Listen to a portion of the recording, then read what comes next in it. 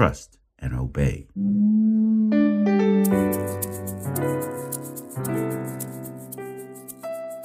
Romans chapter 10, verses 9 and 10 say, "If you confess with your mouth that Jesus is your Savior and Lord, and in your heart believe that God raised him from the dead, you will have the kind of relationship with God that you need."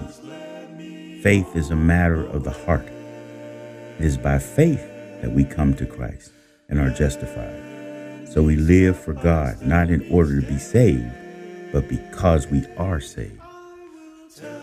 Psalms chapter 37, verses 4 through 6 read, "Trust in the Lord, and he will give you the desires of your heart. Commit your way to the Lord. Trust in him, and he will watch over you. He will make your righteousness as the rays of a new dawn, and the justness of your cause as bright as the noonday sun."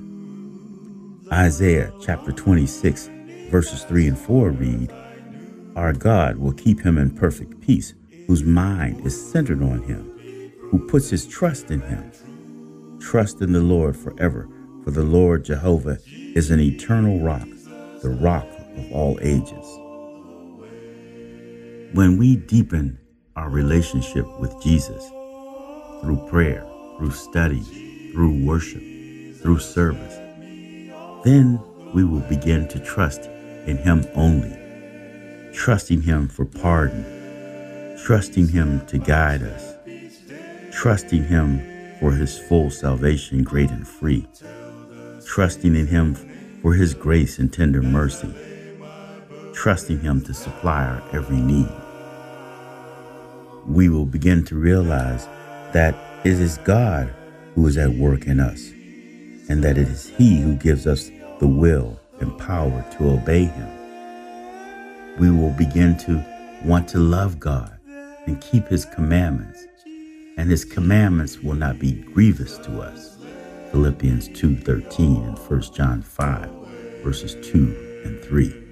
So then, let's trust and obey, for there's no other way to be happy in Jesus but to trust and obey.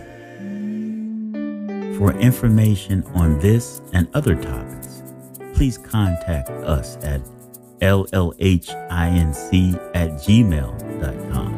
That's llhinc@gmail.com. This is Fred Murphy from Lifelong Health in Atlanta, Georgia, saying bye for now and be blessed.